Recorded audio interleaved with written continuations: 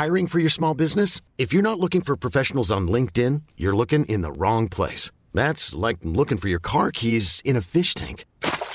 LinkedIn helps you hire professionals you can't find anywhere else, even those who aren't actively searching for a new job but might be open to the perfect role. In a given month, over 70% of LinkedIn users don't even visit other leading job sites. So start looking in the right place. With LinkedIn, you can hire professionals like a professional. Post your free job on linkedin.com/achieve today. There's never been a faster or easier way to start your weight loss journey than with PlushCare.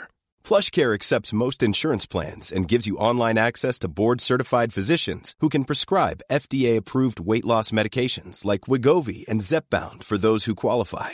Take charge of your health and speak with a board-certified physician about a weight loss plan that's right for you. Get started today at plushcare.com/weight-loss. That's plushcare.com/weight-loss. plushcare.com/weight-loss. Wow. Nice. Yeah. What you're hearing are the sounds of people everywhere putting on Bombas socks, underwear, and T-shirts made from absurdly soft materials that feel like plush clouds.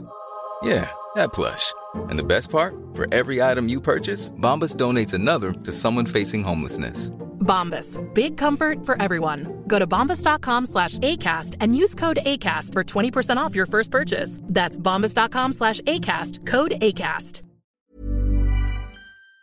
First half, I'd like to welcome a special guest. We got Brandon Scoop Robinson. Yes, sir. He reached out to the station, and we have him on the air.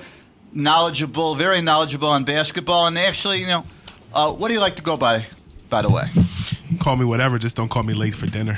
I appreciate that. Scoop B, Brandon. My mama named me Brandon. People call me Scoop, so. So let's go with Scoop then, since that's catchy anyway. There you go. So why don't you tell us a little about yourself and let us know a little bit, like, what you're in Chicago, I know, until Wednesday, I think? Yeah, Wednesday. So basically, I am Brandon Scoop B Robinson, the host of the Scoop B Radio podcast. We got 3.5 million streams last year, available on Spotify, Apple Podcasts, Google Play, TuneIn app, Stitcher app. Visit ScoopBRadio.com. Been in the business since I was 12 years old. Had a radio show with the Nets when I was a kid called Net Slam and Planet. In addition to Scoop B Radio, senior writer at Basketball Society. And also am co-hosting a show that's on MSG Network back at home called People Talking Sports. So I'm doing that. And I'm here in Chicago. I'm actually a brand ambassador for Zenni. If you pay attention to the Bulls, Zenni is the sponsor of the Bulls. I've been a brand ambassador with them since like June. So I came out here this weekend. I went to the game last night and doing some stuff with the Bulls while I'm here, brand-wise, but doing a whole press run. I'll be at a few places. And, yeah, I'm glad I'm here, man. I love basketball. I love talking about basketball. Broken a lot of NBA stories within the last 9-10 months. Do your research. I don't want to brag, but at the same time, I love Loyola. I love what you guys did last year in the tournament. And you guys have a pretty notable newsbreaker, Shams Charania. Yeah, he's a friend of mine. Shams Charania. Yeah, he's a friend of mine. I got to meet him during the NCAA tournament run last year. I know him pretty well. Yeah. I actually beat Shams. Shameless plug. I'm bragging. I'm not gonna sugarcoat it. So back in June, I broke that Dante Ingram was going to the Summer League. I beat Shams by 4 minutes. Whoa. I'm not letting him live it down. There you go. Yeah, that's my claim to fame there. But yeah, Shams a good guy. He graduated Loyola my freshman year. Whoa. Yeah, so he's fairly young. He's like 26, 27. Yeah, I would ride the intercampus shuttle with him between our campuses. We have a campus up north. That's where I live. Mm-hmm. And I would be on the bus with him. I would just see him there on his phone, just not thinking anything of it. It was 9 o'clock in the morning. None of us wanted to talk to anybody. Right. But yeah, so Shams is awesome. He's rose his profile pretty much quickly, and yeah. Definitely happy for him and his success. It's not easy in this field to, it's all about relationships. And I was sharing, before the program started, Dennis Smith Jr. Was reporting back on January 15th, then January 16th, that the Knicks and the Mavericks had some interest in getting Dennis Smith to the Knicks. I reported that then, and January 28th. It happened, and there's been some other things like Reggie Bullock going from the Pistons to the Lakers. Reported that about 4 or 5 hours before the national media grabbed it. And this year has been a blessed year for me, and it's cool to kind of just grind it out. Relationships is everything, and to see somebody like you talk about Shams, like he kind of came out of nowhere, but not really. He just worked his relationships. And that's the thing that, you can have a degree, but at the end of the day, how do you utilize that? It's about talking to everybody. It seems you did that on the shuttle early in the morning with Shams. Yeah, well, I didn't actually meet him on the bus. We would just be on the bus. I met him in Atlanta last year. It would be one of those things. I was a shy little freshman. I'm like, it's 9 o'clock in the morning. I haven't had any coffee. But I met him in Atlanta. And that's one of the lessons I'm teaching my writers. I'm the sports editor at the Phoenix here. I told my writers, shake as many hands as you can. Get to know people's names. They'll remember you, because I learned that last year during March Madness. I met so many people, from Shams to David Hall, who writes for the Tribune. He's on the Score now. I know Teddy Greenstein, Steve Greenberg, all these names I met during March Madness. Andy Staples at Sports Illustrated is another one. Got to meet him in Dallas.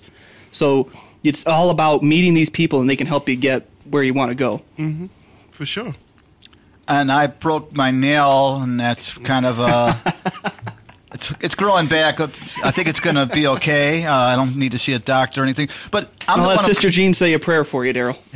Yeah, I could use all the help I can get. But, the thing is, like, what I'll say, and you know this, Nick, is I'll always come out and say things way ahead of time. Not necessarily saying a player is going to be traded or going to a team or anything. I'm saying what teams should do. I'll say a trade's good or bad right when it's made, not 2 years later. I'll say, like, the Bulls should have drafted Trae Young when everyone jumped off his bandwagon. I said, this kid could play. This is the guy I want all along. So I'll say all that stuff. So I'll be the guy that would be a builder of teams if I had that opportunity. And, if anyone wants to, ever put me on as far as, being the guy that they go to before they make a decision. Hey, call me up before you make a decision. Let me tell you if you should do it or not. That's what I'd probably be good at. But anyway, that's all I've got. So how do you kind of break into the business then with what you've been doing? How do you meet all these different players, get these contacts? Like maybe you could, here's this College Station technically too. Sure. Maybe you could give advice to people out there. I'll tell you a cool story. So the Bulls played the Sixers last night, and I was at the game as a fan. I wasn't working, and I reached my phone and I reached out and sent Elton Brand a text message and said, "Hey, you at the game? Where you at?" He's like, "Man, I'm back in Philly." He and I met in February because I had written a story and it was appearing on 97.3 a radio in South Jersey, which is next to Philadelphia. Talked about a situation with Markelle Fultz, where basically they were wondering why he was shooting the way he did, and I got some information from a very prominent person in Philadelphia who basically shared that the reason why that happened was there was a potential some type of automobile accident, I'll just say, and people were like trolling me on Twitter, and that's a whole nother dynamic, the trolling, the stuff on social media. But what I can say is I stuck with my story, and if you remember, Adrian Wojnarowski from ESPN tweeted later on after Markelle going through a series of tests that he had something called TOS, and they said one of the side effects could or a cause of it could be some type of automobile accident. People were like, So what does TOS mean exactly? Thoracic something. I can't remember what it was. Or something. Like a doctor would know. Maybe. So I'm saying TOS for the person who just woke up and scratching the coal out their eyes. They don't know. Google it. So what happened was I ran with that story. I knew it to be to have some validity to it, I'll say. And people were like, huh. So fast forward, this was like October, November, December, somewhere in, like towards the end of last year. I'm at a party. I was at All-Star Weekend in Charlotte. I was at a Jordan party. Everybody was there, you name it. Their mama's mama was there. Michael was there, Russell Westbrook, Paul George, Nikola Vucevic, Mark Cuban, Fabulous the rapper, Fat Joe, like everybody, Kyle Kuzma, everybody was there. I see Elton Brand, and I say, "Hey man, what's going on? You probably know me." He said, "How you doing?" I said, "I'm Brandon Scoopy Robinson." He goes, "Oh, I know you." I said, "Yeah." He goes, "Yeah, the Sixers send me your tweets." So it was a whole conversation about, a myriad of different things. Those tweets got his attention. I don't want to discuss the whole situation. I want to leave some, private conversations private. But what I will say is a lot of those tweets, not just the Markelle Fultz thing, the stuff about Jamal Crawford, who I had on the Scoopy Radio podcast, former Bull, he had interest in signing with the Sixers. And if you look at this situation, he and Elton Brand were teammates early on during the Bulls years in the late 90s, early 2000s. There's a relationship there. I was reporting that the Sixers, one of the teams who could potentially get Jimmy Butler in a trade. The Houston Rockets had the lead early on, and a lot of things transpired between now and then. I had a source out in Minnesota who was sharing those those things with me. To answer your question directly, you meet people, you go to different functions. For me, my roots in basketball started in New York City. My uncle, I grew up in both New York City and in northern New Jersey. My uncle was a commissioner of a basketball league in New York and Harlem called Citywide. My family ran two successful, a sneaker store and a shoe store in Harlem, right down the street from the Apollo Theater. And so I used to see basketball players and celebrities of different sorts come in the store and, buy shoes. And there's a relationship there. My uncle Billy, who was a commissioner of parks for a league called Citywide, anybody who came out of New York City knew my uncle. So that was the cheat code there. Kenny Smith on TNT knew my uncle, Stephon Marbury, Bernard King, all those people. So you develop those relationships over time, and it happens. And to see the work ethic there, my late Nana, she ran the shoe store during the day. At night, she was a nurse at Rikers Island. So I watched people work and get to that point and do what they needed to do, and I apply it every day. I bring my lunch pail into making things happen. So you were that was a Michael Jordan Charlotte Hornets party? Yeah. Now that's kind of a big one to get in. How did you work with Michael Jordan? I mean, how'd you work your way into that one? I got an email randomly. I had been trying to get in like a few days before, and I got a random email. You were cordially invited to the Jordan Party, RSVP. The RSVP, they sent like an email for a private address. I had gotten in the year before in LA.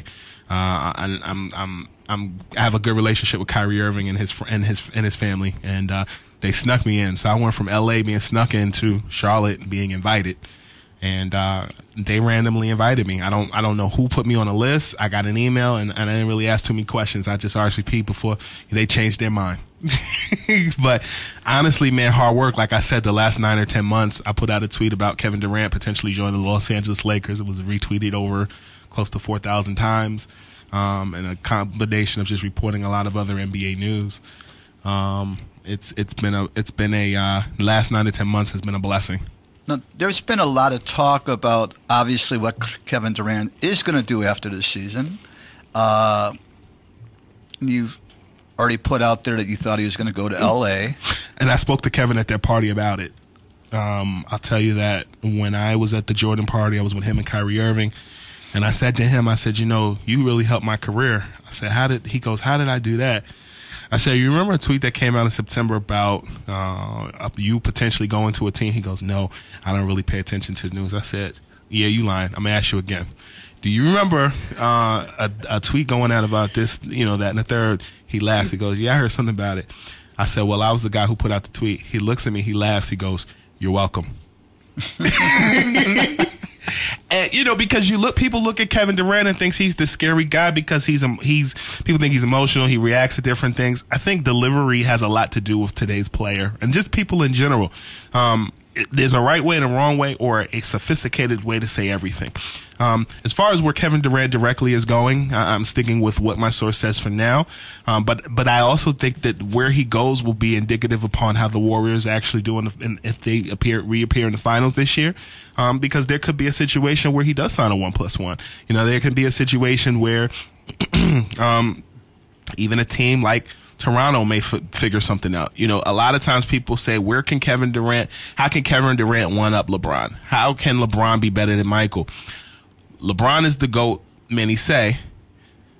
I feel like KD can out-GOAT LeBron by winning a championship in another city that happens to be out of the United States. You go to Toronto, you build something special, you potentially go to finals and win. You do something Michael and LeBron both have never done, won a championship in another city. Now, I'm sticking with what I said about the Lakers for now, but I do think that it'll be interesting with what the Warriors do in the postseason. Well, LeBron's won championships in 2 cities. He has, but people often say he had help. Well, but so did KD. He had quite a bit of help. I mean, when KD came to a championship team, they were already winning championships before KD ever came there. LeBron had to build, and they lost the first time around in 2011 against Dallas, and I think a lot of times people don't give Dallas their just due. I mean, they were clicking on all cylinders. Tyson Chandler, Jason Kidd, that was JJ a good Barea. team. That was a really good solid team, a veteran team. Dirk Nowitzki, and Dirk had something to prove after the Mavericks lost in Miami years ago. So in 2006. So I think that Dallas team is often slept on, but or not given it just due just because they see Wade, Bron, Posh. Well, nobody thought that Miami was going to go down once they made it to the finals that year. They're David to their Goliath. And they slayed Goliath on that one. So, do you think, and we technically Durant is on Golden State right now. Do you think there's any chance Golden State still has Durant next year? Well, like I said, I think a lot depends on what they do in the finals. So the is it winning or losing that depends on? Well, I think it's a combination of that, but I also do think, like, when I put out that tweet, it was September 17th, my baby sister's birthday, and I was paying more attention to KD than I was her birthday, and yeah, sorry. But what I'll say is that when you look at the situation with KD, people looked at me like I was crazy, but the thing is, nobody saw kind of that situation with Draymond being the way it was. And I also think, at face value, you'd assume that Klay will become a warrior, will stay a warrior forever. It's not guaranteed Draymond will stay on that team. You know, I had Rick Bucher on the Scoopy Radio podcast recently, and I asked him straight up, I said, is there anything about this Warriors team now that reminds you of the Bulls' last hurrah in 1998? When everybody split right before the lockout season. He said to me that the Warriors are older. You look at the Sean Livingston piece, you look at the Andre Iguodala piece, and more. They had to sign another power forward or center and Andrew Bogut because they weren't necessarily satisfied with, all that DeMarcus Cousins brings to the table, which, by the way, I believe that DeMarcus Cousins is one of the smartest guys to sign with that team. It's a low risk, high reward situation. You potentially get a ring and then you can get another payday. As us young guys say, he's trying to get the bag.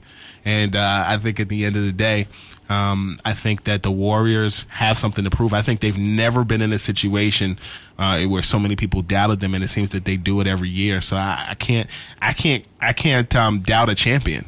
They've done it. They've done it. They've done it again. They got the T-shirt, the keychain, and the Instagram pic to show that they were there. It's official. So I think a situation with Kevin Durant legitimately depends on what they do in the finals, and you can't sleep on the New York Knicks. I was going to say New York has been the talk where they've cleared the space, so they have the money for 2 max contracts, and they're talking. You already mentioned Kyrie's name and Durant, and that's what the talk is, that those two guys go to New York. Maybe New York gets the first pick. Maybe a guy named Zion ends up being there, and I hope he doesn't end up there. I want him in Chicago. Well, we're hoping for the ping pong balls to bounce the right way here, obviously, but I think when you look at the Knicks situation, yeah, they do have 2 max slots. What I will say is the other thing with KD is they have a built-in recruiter, and pay attention to this name, Royal Ivey. He's an assistant coach with the New York Knicks. Royal Ivey recruited KD to go to Texas, and he was teammates with KD in Oklahoma City. KD is also Royal Ivey's daughter's godfather, and Royal Ivey gets married this summer, he'll actually be in Royal Ivey's wedding. He'll be the best man, I'm told. And so I say all that to say they're friends. They talk. He and Alonzo Trier have a relationship. That sounds good, I think, but at the end of the day, when it comes down to the Knicks, there are some other interior things that need to figure out. But I do think that Scott Perry and others within that Knicks organization have done a good job in clearing out cap space. I can tell you that the trading deadline, while everybody was paying attention to Chicago's own Anthony Davis and where he was going as far as the Los Angeles Lakers, I can tell you that the Denver Nuggets made a call to the Pelicans. I can also tell you that the New York Knicks made a call, and we're trying to offer Mitchell Robinson to come to the Knicks.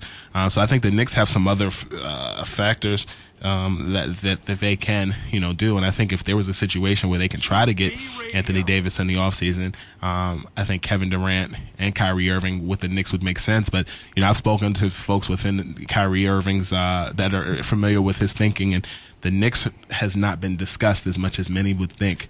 And to be honest with you, this is just my gut, and this is also just what I read.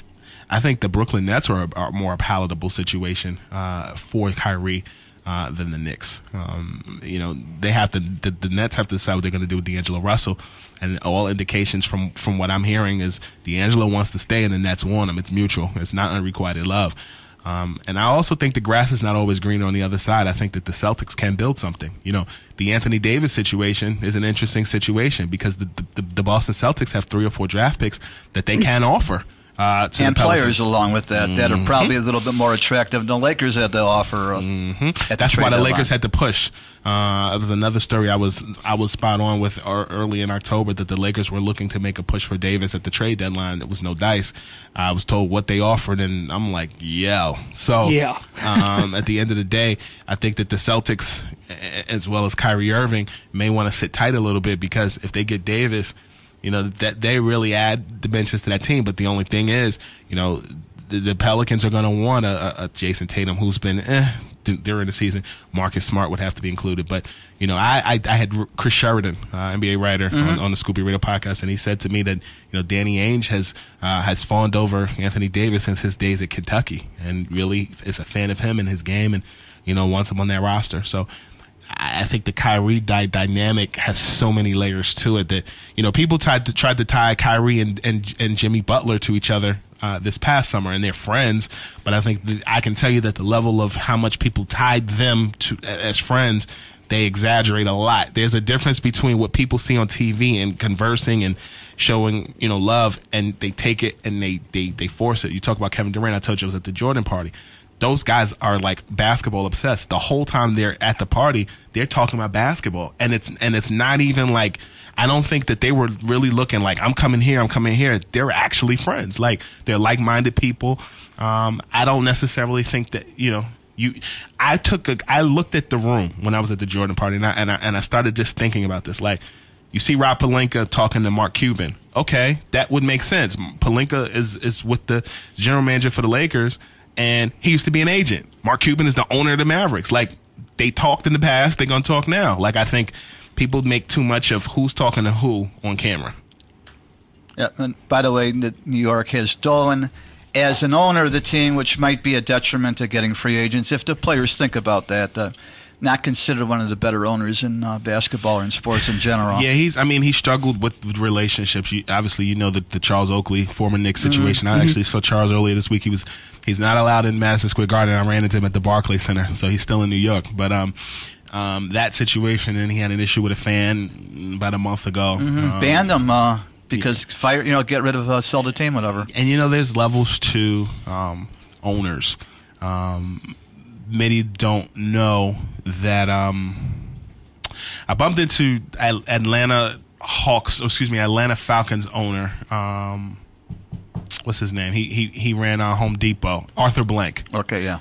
He basically earned his millions or billions. You said the Hawks? No, I meant the Falcons. Falcons. Yeah. Arthur Blank. There's levels to ownership. You look at Dolan, he inherited. You look at our president, he inherited. And it's I'm not bashing anybody, but what I'm saying is when you're dealing with people and you're having relationship with people, everybody's level of earnings is different, and sometimes that plays out in their level of interaction with one another. And Dolan is an interesting character. Yeah, well, you have an interesting owner in Chicago, too. Jerry Reinsdorf, technically his son is kind of supposedly running the Bulls now, Michael. So there you could go an inherited thing.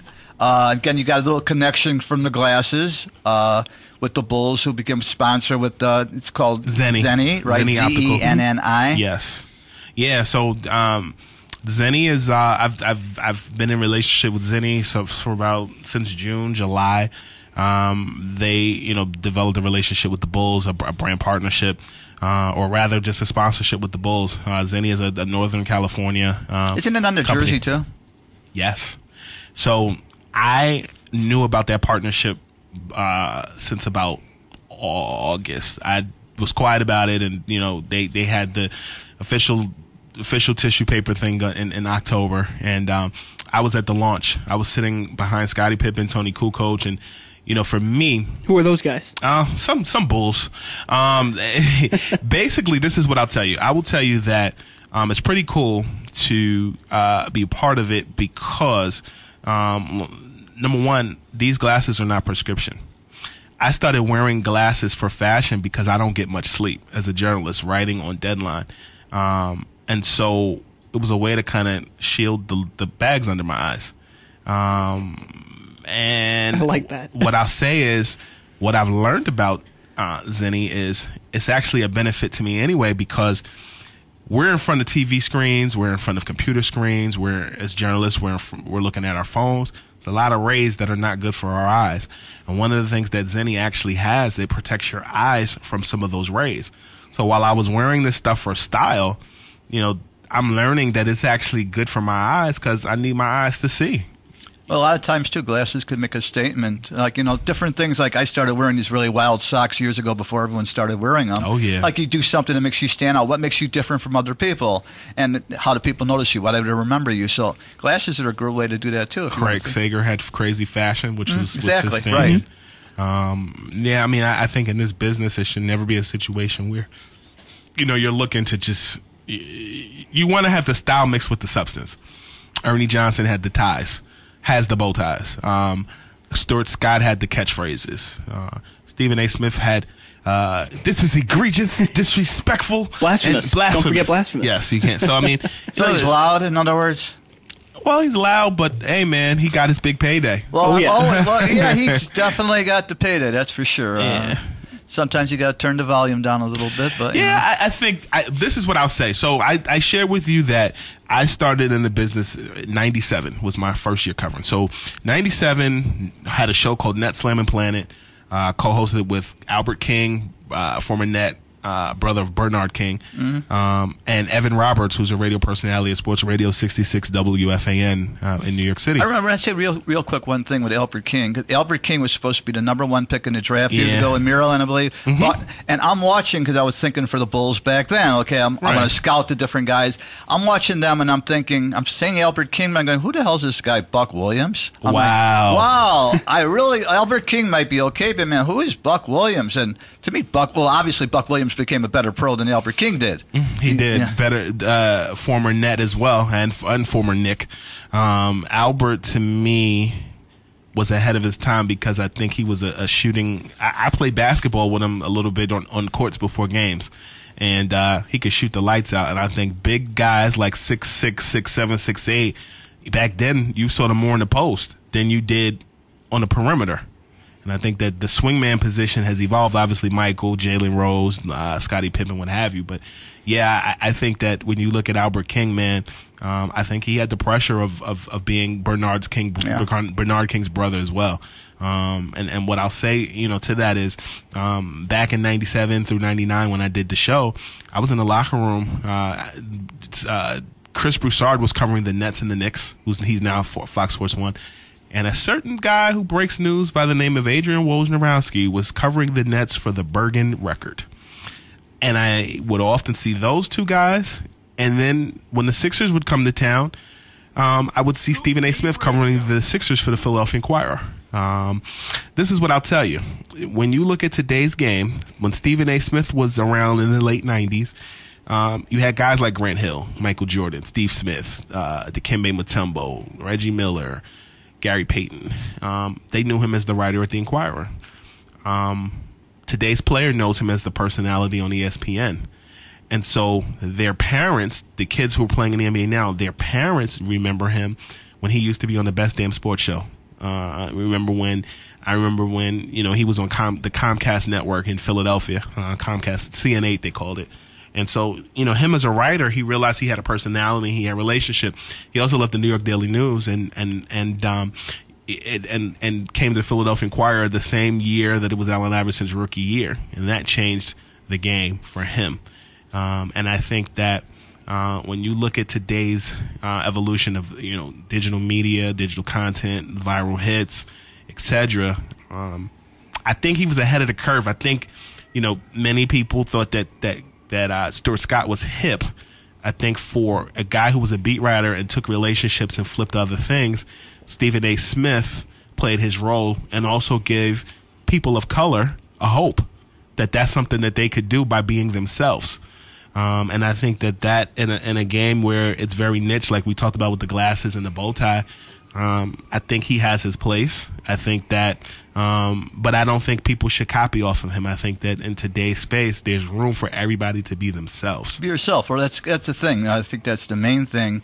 Maybe sometimes people have to learn who they are, perhaps. But by the way, you're listening to the Sunday Sports Shootout on WLUW 88.7 FM with Daryl Horowitz, Nick Schultz, and our special guest today, Brandon Scoop Robinson. Yes, sir. And we're going to have to get to baseball in a little bit. But you're obviously here We have a basketball team in Chicago, I believe. I'm not talking about Loyola. They got uniforms and everything. Word? Chicago Bulls, the season's running down. I believe I think they're eliminated from the playoffs, if I'm not mistaken. You think? I hope so. They better look be. at the phone to check the standings here. I believe they are eliminated. They clinched the 4th worst record in the league. I think they... Well, that's wonderful. And you got to be top 3. Actually, you probably got to be top 2 in the draft. By the way, real quick, who do you like in the draft if the Bulls got into the draft this year? I mean, there are 4 right now. 4 leaves you kind of out of where you want to be. But let's say they make the top 3, the top 1, the top 2. What do you like if they were to get there? Who would you like to take? I mean, is it the obvious one, Zion, if you got number 1, obviously? Do you go Ja Morant? Do you go between Ja Morant and, R.J. Barrett on Duke? If you're going between the two, if you're the second pick. What are your thoughts on that? I really like R.J. Barrett. Really? So we talking about the second pick? I'm just talking about the first I'm just pick? talking about a pick. But this is what I'll say about Zion. I'll just go out and say it. I like Zion. I really got a chance to watch him in that UCF game, and I think that him going toe to toe with Taco Fall was not easy, because I think eventually the big man position is going to be a thing again. The NBA is a 3-point shooting contest, but there are tall men out there, and they don't all have to shoot from the perimeter. And I think Taco Fall is out there too. But I do think that as it relates to RJ, or as it relates to Zion Williamson, he would fit on Chicago, but I like RJ Barrett better. I do, on the Bulls specifically. I think RJ Barrett would be the better fit, but yes. God, you don't want to pass up on Zion. Yeah, I mean, first picks are not always what they're cracked up to be, and I don't wish ill will on anyone. I think that him going to the Knicks sounds good in theory just because of their record. But ping pong balls do weird things. Oh yeah, we saw that with Derrick Rose. Yes. Well, even though I think it was a frozen lottery ball, but that's just me. You think so? I think they rigged it. If any league rigs things, the NBA would be the one that would be the closest, most likely to do it. I mean, a few different things when the Knicks got Ewing years ago. And LeBron in 2003. LeBron, most of the time the team that had the first pick, even though it was 25% before, didn't get the first pick. But LeBron, Akron, Cleveland, that would be a nice fit if they got this guy, wouldn't it? I mean, Chicago gets Derrick Rose with 1.7 chance. I mean, some things are a little bit fishy. So, just saying. But, so you are saying, if you had the number 1 pick, you are actually taking R.J. Barrett over Zion and Ja Morant. I do like Ja Morant. I think Ja Morant, to me, I spoke with Clark Kellogg a couple of weeks ago, and he was saying to me that, Ja Morant fits the, taller Allen Iverson mold, plays like, Derrick Rose, but that his passing is very underrated. And when you look at the Bulls right now, they have a glut of big men. You have Robin Lopez currently. You have Larry Markkinen. I like Larry Markkinen. He is a fantasy basketball player's dream. I think that you and I talked off air about Trae Young. I think that of course you talked about Trae Young. I think that Ja Morant would be a Trae Young mea culpa for you, just because they need dynamic guards. Not even just the Trae Young thing. I just think they need dynamic guards on that team. I like Zach LaVine, and I'm very impressed with his comeback season, particularly with all the issues he had with his leg and coming back. But you need some insurance policies, and you need some players to complement that roster. And I think that the Bulls legitimately have enough young players that they can figure it out. No matter who they pick in the draft and no matter what they do in free agency, there's still going to be a building process, because the Eastern Conference is getting that much better. Everybody paid attention to the Western Conference this season, and they thought they were going to be better than they are. But I think the Eastern Conference really has shown out the emergence of, Giannis Antetokounmpo, who I thought should have been at the point he's at now last year. You look at the Sixers, you look at the Boston Celtics. So I think in the long run we'll be fine. You look at the Brooklyn Nets.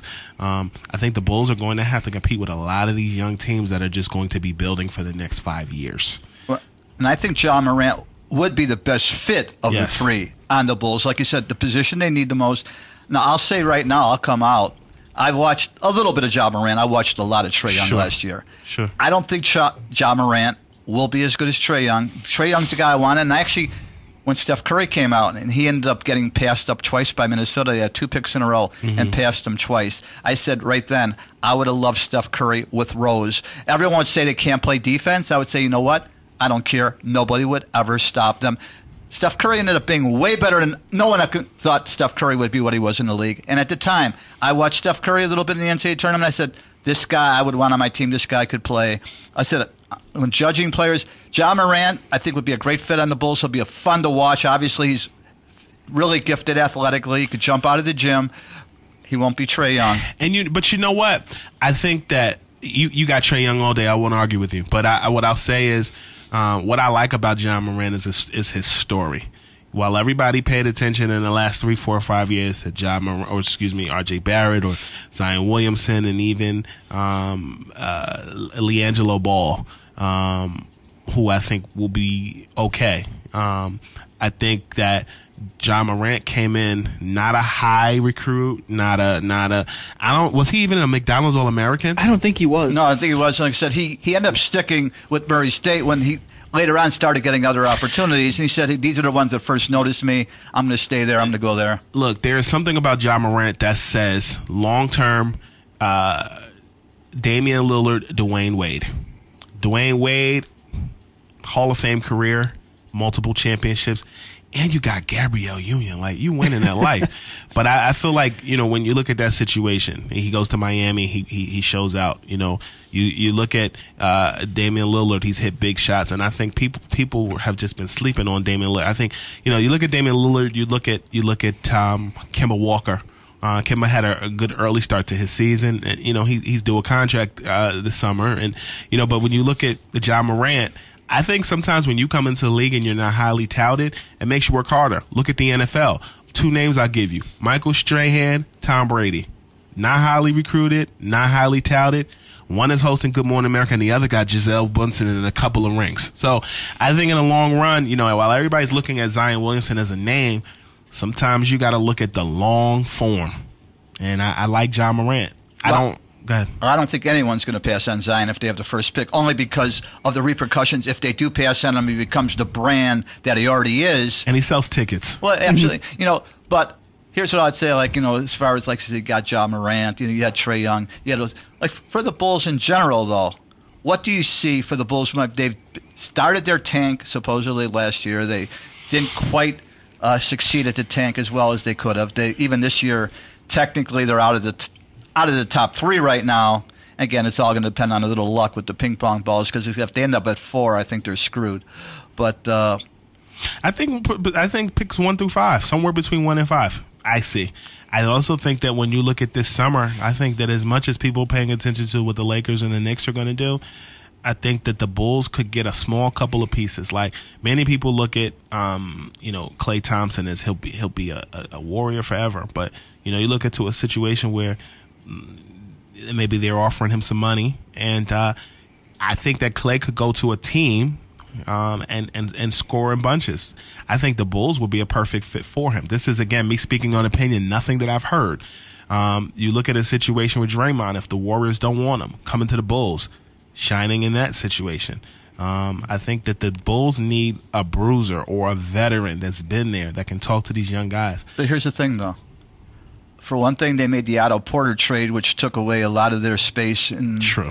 They've already said they don't think they're going to get anyone, at least anyone of significance. Mm-hmm. So a big name. Klay Thompson's a big name. Draymond Green's a bigger name. Mm-hmm. I don't see those guys even wanting to come to Chicago realistically. What do they have in Chicago? What's it going to do for their career? If you can't even get the most money, the only reason you'd want to come here if you got more money than anyone else, and they can't do that, why would you want to come to the Bulls? I don't even think you can really sell Michael Jordan anymore, and I don't mean that in a bad way. I just think, I even look at the situation. I think you said something about Derrick Rose and Steph Curry should have played together.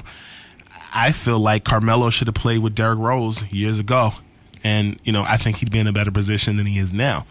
I think that when you look at the Bulls, I think they're going to have to build over the next 2 years in order for somebody to be attractive to come. There's a list of names outside of the Klay Thompsons that I mentioned, outside of the Draymond Green situation coming. But I do think that they need a veteran presence. Like, when you look at the Bulls, even like 2 years ago, at least you had Rondo on that team, a young team or a team that was in the early stages of just like rebuilding. You had Wade, you had all these guys. Like, you need a guy that can come in who's like has something in the tank left, and can guide that young squad. Because I think like when you look at the NBA Eastern Conference, I think even a team like Atlanta is going to grow in the next like 2 years, 3 years, because I think Trae Young is one of those pieces. Well, I was saying before, because I'm going to have to get to baseball in a little bit. Because the season has started, and I don't know if anyone let the Cubs know the season started, but the season has started. Is the season opening in Wrigley like, what, tomorrow or Wednesday? I think it's tomorrow. Yeah, I think it's tomorrow. Yeah, I believe. I've been out of country, so I don't know anything that's going on. I was in Kentucky this weekend. And you were out of the country in Kentucky. So I like it. But, I like it. But the point I was going to say is, see, I saw for the Bulls. I saw the future for the Bulls. When they made the Butler trade, I thought it was a great trade. Mm-hmm. I was happy with what they got back. That's why I wanted Trae Young last year. I thought Trae Young would be the perfect fit with Markkanen, with Levine, running that offense and doing things like with Hoiberg. I didn't love Hoiberg as the coach, but he would have fit in with the offense. So now here's the other thing. You mentioned Rondo. I thought Rondo's great with young players. The young players on the Bulls love playing with him. Mirotic said that's his favorite teammate. Anthony Davis loved him in New Orleans. They won their only playoff series with Rondo there. I think Rondo's a brilliant basketball mind. He wants to coach. Brian Scalabrine told me that he is the smartest basketball player that he's ever played with. And what I was going to say is, if I were the Bulls, because I think the Bulls have a problem from ownership, from the front office, and the coach right now, that no one's going to come here of any significance. I would have put Rondo as the coach. Now, you could get rid of the owner. You could get rid of the front office. If you have Rondo as a coach, you might have a chance to get players that want to come here and play for Rondo. That's your only hope to attract players. So now you had Trae Young. My scenario, I can't go back, but my scenario, you had Trae Young. I put Rondo in as the coach. Right. Rondo's the coach of the Bulls, and which I think would be a genius move as the coach of the Bulls. And now, another year from now, Anthony Davis, a kid from Chicago, and I actually used to live literally right outside my door was Perspectives High School. Literally. Awesome. I walked out of my garage area. I'd be at Perspectives in less than a minute. Mm-hmm. So where he went to school. Anthony Davis is from Chicago. If you had Trae Young with this Bulls team, if you had Rondo as the coach who he loved playing with, and now you see this team coming together when he's a free agent, when he maybe want to come home as the last piece, and with the Bulls legitimately being the Golden State of the East, I think that very likely could have been. What do you think of that? No, I think there's validity there. Of course, it's a shoulda, coulda, woulda situation with Trae Young at this point, but I think they blew that one. Yeah, they definitely did. I think. With the Anthony Davis situation, him signing with Clutch, you kind of knew where he was going with that. That they were going to push the Lakers narrative, and if not the Lakers, the Celtics, and then if he's going to be in a situation now like Kawhi is in now, and Paul George was in the year before. If he goes to a team, how do they woo him to resign? The jury's still out on Kawhi at this point, but as it relates to Anthony Davis, coming home is cool, but it's interesting. It's hard to play home. Derrick Rose was the exception to the rule. Even on the New York side, somebody like Mark Jackson or Rod Strickland, they're the exception to the rule just because Rod came out here and played at DePaul and came back home. He went to Truman High School, I believe, in the Bronx, and then, went to Oak Hill Academy. But as it relates to Anthony Davis, I think home is always good. I think when you look at the Bulls, I think Derrick Rose is the only example of somebody who was home the whole time. Anthony Davis, that would be like the Derrick Rose remix, but differently because he's a big man. That guard being home is different than the forward being home. Cleveland worked out okay for LeBron. Yeah, but it was home. Northeast Ohio is home. But he's still from Akron. Well, I mean, generally, not exactly Cleveland. I think I know, but what about LeBron? I think it's different because he needed to go to Miami in order to come back to Cleveland and make it right. It's almost like Cleveland was the girl he dated that was going to be his wife, but he had to kind of go through playing the field first before he settled down. That was the right move going back there, too. Yeah. It was a smart move going back there for him. Oh, for sure. Because Miami was also going downhill. Cleveland was upcoming. So it looked good, and it made his image better at the same time. And I think when LeBron returned back to Cleveland, in 2014, and he saw, Kyrie Irving and Tristan Thompson, and they went out and got, Kevin Love. I think he looked at the Lakers the same way. When you see Lonzo Ball, Kyle Kuzma, Brandon Ingram, I think that there was I think the groin injury obviously changed the whole trajectory of the season. But when you look at that situation with the Lakers, I think he saw the same thing, young talent that he can grow with. Well, I love the basketball talk. You want to stick around for the last 15 minutes or talk baseball? Or? I feel like a big old happy family sitting at the kitchen table. Let's do it. All right. Well, let's get into baseball then. What's there to talk about? Anything? All right, Nick. Anything at all? Well, I've got to chastise you, buddy. Uh-oh. Oh, God, what'd I do? Well, here's what you did. I left Chicago. Okay. Cubs were 1-0.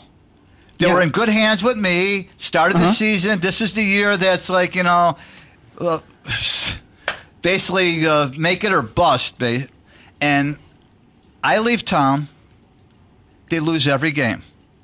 I actually came back in town yesterday. They finally win a game. I left you at the Cubs you're the whole blaming time, me. Nick. You're the one that left, and you're blaming me? With me out of the country. You're blaming me. You got it. Okay. There you go. What's your rebuttal, Nick? Well, I'm a poor, starving college student, so I would say I was physically here, but I wouldn't say I was mentally here. Yeah, that was not fun. I kept wanting to throw stuff at the TV. Thank God I didn't. I was watching games in the Phoenix newsroom, the basement of the School of Comm, and had to restrain myself from throwing stuff at the TV. I had some choice words. I don't know what to make of it. Well, you've watched. I haven't watched, obviously. I caught a lot of it. All right, so tell me, because I said I was on a cruise ship. I can't see any of the games. Although one game I heard was on ESPN when I was doing something else on the ship. I heard a couple. The Cubs were on that game. Like I wasn't in the room at the time. Mm-hmm. But other than that, I had no access to any of the games at all. Outside of looking at ESPN, not missing much, and see if they're going to give the score for the Cub game. On the little cross ticker tape. Exactly. Thank you. Bottom line. So I didn't see jack. So why don't you fill me in? What the hell's going on? Obviously, the pitching hasn't been. The hitting's been great. The pitching's been terrible with the Cubs. The bullpen is blown up. That's my favorite starting pitcher on the Cubs, Jose Quintana. I heard he pitched really well against Milwaukee. Yeah. They saved him for it, didn't he? Yeah. He pitched really well with 8 runs in 3 innings. Something like that. Yeah, that's the guy I would give up Eloy Jimenez and Dylan Cease for, even though I knew Eloy you were hasn't started out that well. I can't believe it took you 2 minutes into talking baseball to go there. So is Jimenez like his Trae Young? Yeah.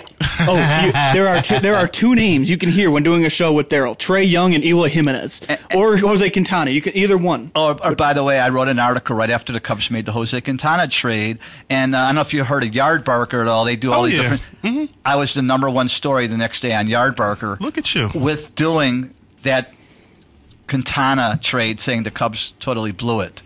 And right at the time, I didn't wait later on, and everyone said Quintana so well. You look at WAR, and according to WAR, he's one of the 10 best pitchers in baseball. WAR. And I've watched, I don't need to look at statistics. I've watched him pitch. He's nowhere close to one of the 10 best pitchers in baseball, which has been proven out.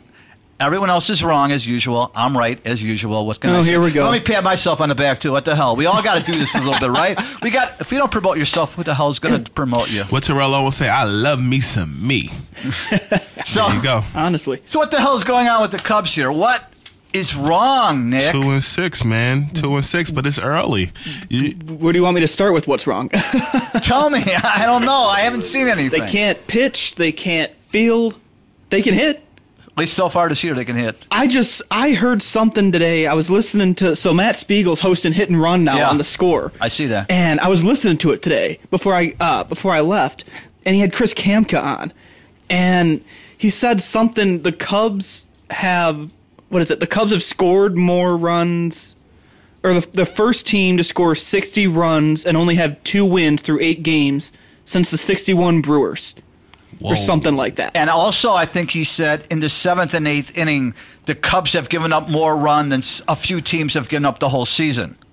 Yeah. Just in the 7th and 8th innings alone since the season started. Here's another one. Through 8 games, the Cubs have a higher team whip, 2.020, than win total of 2. There's your problem right there. And I'm not really that big into stats, the new advanced wins and metrics. hits per innings pitched. Oh, no, I know what the hell it is. You think I don't know what the heck that is? I just say I don't like that stuff. I don't think 2.02 is good. Is that right, Nick? No. Thank you. That's not good. No. That's... Hey, I'm not a baseball guy, but I know that. Yeah, that's not good. No. Even before they actually had whip, I used to like it if a pitcher had less hits and walks than innings pitched. Before anyone knew a term for it, I used to actually think, oh, that's a guy I like because guys aren't getting on base. That guy's probably going to be a good pitcher. So that was actually a stat I knew before there ever was that stat or before anyone ever heard of Bill James or any of that stuff. But Bill James. It's our buddy. You know what? William. By the way, real quick, one thing I did see on TV, they had, pardon the interruption on, since they had ESPN on my ship, and I was about ready to go to dinner, and they had Michael Lewis on. Anyone know who Michael Lewis is?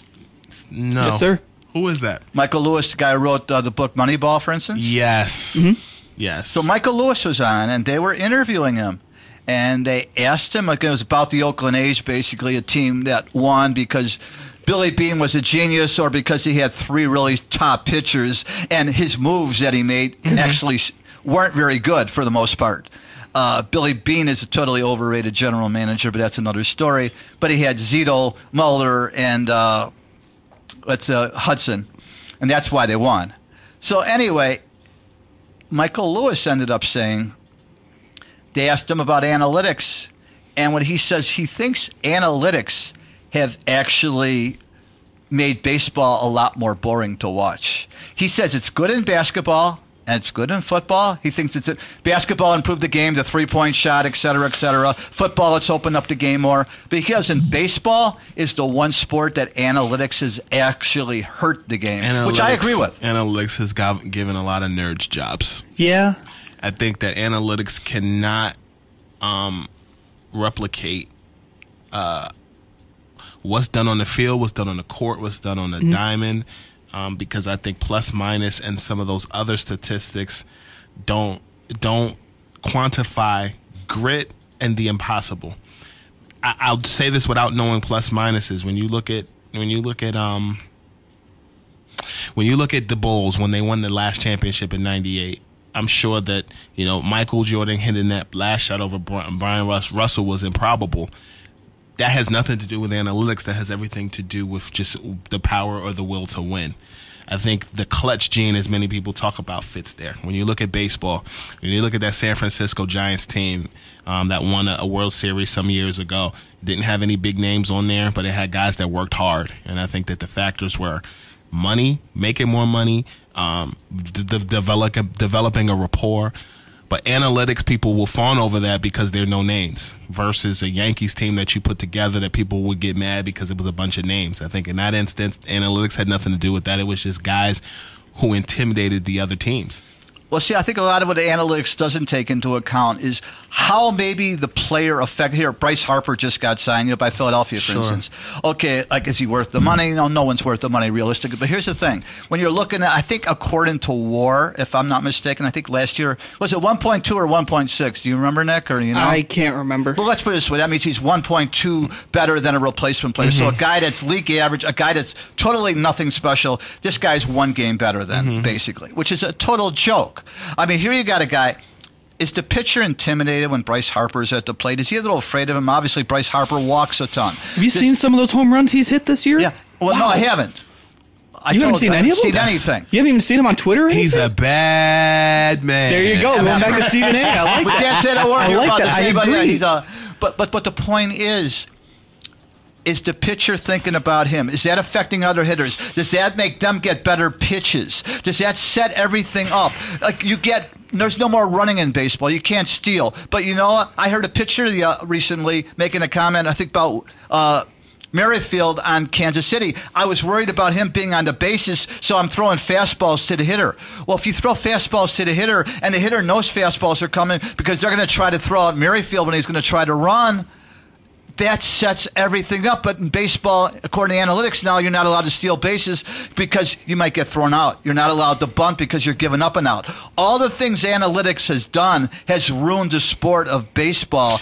And it's taken jobs from people who are qualified. I'll never forget, again, coming from the New York side of things, I remember when the Yankees and Joe Girardi parted ways as him being the manager, and I went out on a limb and said I would like to see Willie Randolph become the manager of the New York Yankees. Willie Randolph, that's a name I haven't heard in a while. And, he's a guy that, was close to getting the Mets to the World Series, a guy that's a former Yankee, a guy that's from Brooklyn. And I remember on the Michael Kay show, a guy that was on there saw my tweet and said, they need a guy that's in analytics. He's not a guy that, but Willie Randolph wins the respect of a clubhouse. He's being a former Yankee. They went out and got Aaron Boone. I don't have a problem with Aaron Boone. Yeah. But I think that the Yankees did not do as well as I thought they would have done last year. And I think you're seeing that trend too of going for these like the Aaron Boones, Dave Roberts is another name that comes to mind for the Dodgers. All these young guys, guys that haven't been managers, right. Guys that you're not going to have to pay a lot of money to. Mm-hmm. You're not having the big name managers anymore, the Joe Madden, so to speak, as managers anymore. And but by the way, getting off of that. Do the Cubs have a new right fielder? Who the hell's the guy playing right field for the Cubs now? Huh? Who's playing right field for the Cubs? Still Jason Hayward, isn't it? Last time I checked. I saw the guy. Actually, I saw the Cub game a little bit yesterday, and I saw this guy jack a ball. That's what you mean. Okay. Oh, yeah, that's what I mean. Exactly. Okay. Come on, don't you know me by now? I thought I missed something. I got a computer screen blocking us. I can't see your face. I would see. Make sure you're wearing your Zennies. Yeah, exactly. Good promo. Nicely done. I give props to that. I would see Jason Hayward in previous years. This is his fourth year with the Cubs now. I'd see him hit a ball because he's a guy 6'5", 240, looks like a Greek god. And I'd see him hit a ball and go, oh, wow, that ball should be gone. And the ball doesn't even get close to the warning track. I saw him swing because he has a hitch in his swing. I didn't see the hitch when I saw that home run swing yesterday. I saw a short, more compact swing where he could utilize his power. He's got 3 homers already. It's basically barely over 3 more than you expected him to have? And he's got 3 homers. I'm saying, is this finally the guy the Cubs thought they were signing 3 years ago? I told you so. It's about to go down. Yeah, I told you so. I told you. Just wait and see. And you kept telling me, it's a bad signing. Well, first of all, he's won a Gold Glove, 2 times since he's been here? I don't care about he got his WAR statistics were all from defense, not from offense at all. I'm not paying attention to WAR. I'm going by the eye test, Daryl. Well, okay, I'm not arguing he's a great defensive player, but to me, before for the 3 years of the Cubs, he was basically a defensive replacement who was playing every day. That's what he was. Not as a hitter, an offensive player. His stats did not warrant. Well, obviously, did not warrant his contract, and it did not warrant playing every day. He played every day because he had a $184 million contract. That's the only reason. Sure. Yeah, his defense has been great, and I think he's saved games with his defense. And like I said, he's 2-time Gold Glover since coming to the Cubs? I mean, he's a great defensive player. I'm not going to argue that. I mean, people are saying he's maybe not quite as good as he was, but I mean, I'm not going to argue him on defense. By the way, you probably did homework for me. And yes, I did. We'll maybe do that next week because I know we're not going to have time right now. Cool, that way I can finish my homework. You can finish. You didn't have it finished, then good. My kind of guy. Next week for sure. We're going to talk. Well, next week, by the way, just give you a little heads up. We're going to talk about the 5 best Cub moves and the 5 worst moves, in my opinion and Nick's opinion. But we've got. I think the best move is trading for Jose Quintana. Spoiler alert. Well, obviously, would say that Nick knows nothing what he's talking about. That could be on my list here. I'm not sure if it's going to be on the best move one, but that could be on my list. I just love getting a reaction out of him with that stuff. So the Cubs, they finally won another game yesterday. Thank God. Because otherwise, if they got swept by Milwaukee, which they'd be looking at today, if they did lose yesterday, they'd be 7.5 games down at that point. Yeah. So the worst they could be is 5.5 if they lose today. But do you see the Cubs falling down, or are the Cubs going to be in a race all the year? Are they going to come back? I mean, that's a pretty brutal start, and their bullpen is pretty bad, if you want to go there. The bullpen's horrendous. I mean, they sent C.J. Edwards down to AAA, which I think needs to be done a little sooner. But, yeah, the bullpen's terrible. But I don't even know what's going to go on with this team. It's been 8 games, and I'm sitting here already pulling my hair out. I wrote that in a column for the Phoenix this week on Wednesday. I said I was pulling my hair out. That is aging so well. So well. So they don't have any swing and miss guys in the bullpen, basically. No. That's what it comes out to. No. And the guy I would like them to bring up is Dylan Maples. I mean, he's got a wipeout slider. I mean, it's ridiculous. And he throws upper 90s. Mm-hmm. And, they bring up the other guy, Alan Webster, yesterday. So I'm watching the TV on the screen on my United flight yesterday, and I see Webster come in with 2 men on 2 outs and throw a nice piece of meat right down the middle of the plate. That Ryan Braun just posited over the wall and cut the Cub lead to 2 runs at the time. There's that name. Yeah. Ugh. But you want to talk about it? Nah. No, thank God we're running out of time. Unfortunately, literally, Scoop, we literally have run out of time. We really can't talk about anything anymore. We're being kicked out of the studio. So this is Daryl Horowitz, Nick Schultz, our special guest, Brandon Scoop Robinson, thank you for being here today. We really enjoyed having you as a guest on the show. And have a good time while you're in town the rest of the time. For the Sunday Sports Shootout, 88.7 FM. Thanks for listening. We'll talk to you next week, everybody. Bye-bye. Scoop B Radio.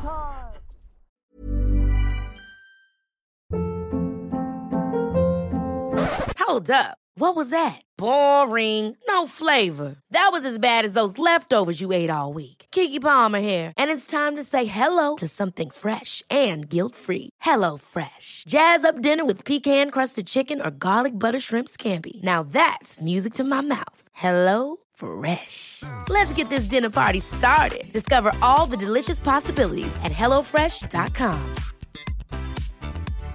Hi, I'm Daniel, founder of Pretty Litter. Cats and cat owners deserve better than any old-fashioned litter. That's why I teamed up with scientists and veterinarians to create Pretty Litter. Its innovative crystal formula has superior odor control and weighs up to 80% less than clay litter. Pretty Litter even monitors health by changing colors to help detect early signs of potential illness. It's the world's smartest kitty litter. Go to prettylitter.com and use code ACAST for 20% off your first order and a free cat toy. Terms and conditions apply. See site for details.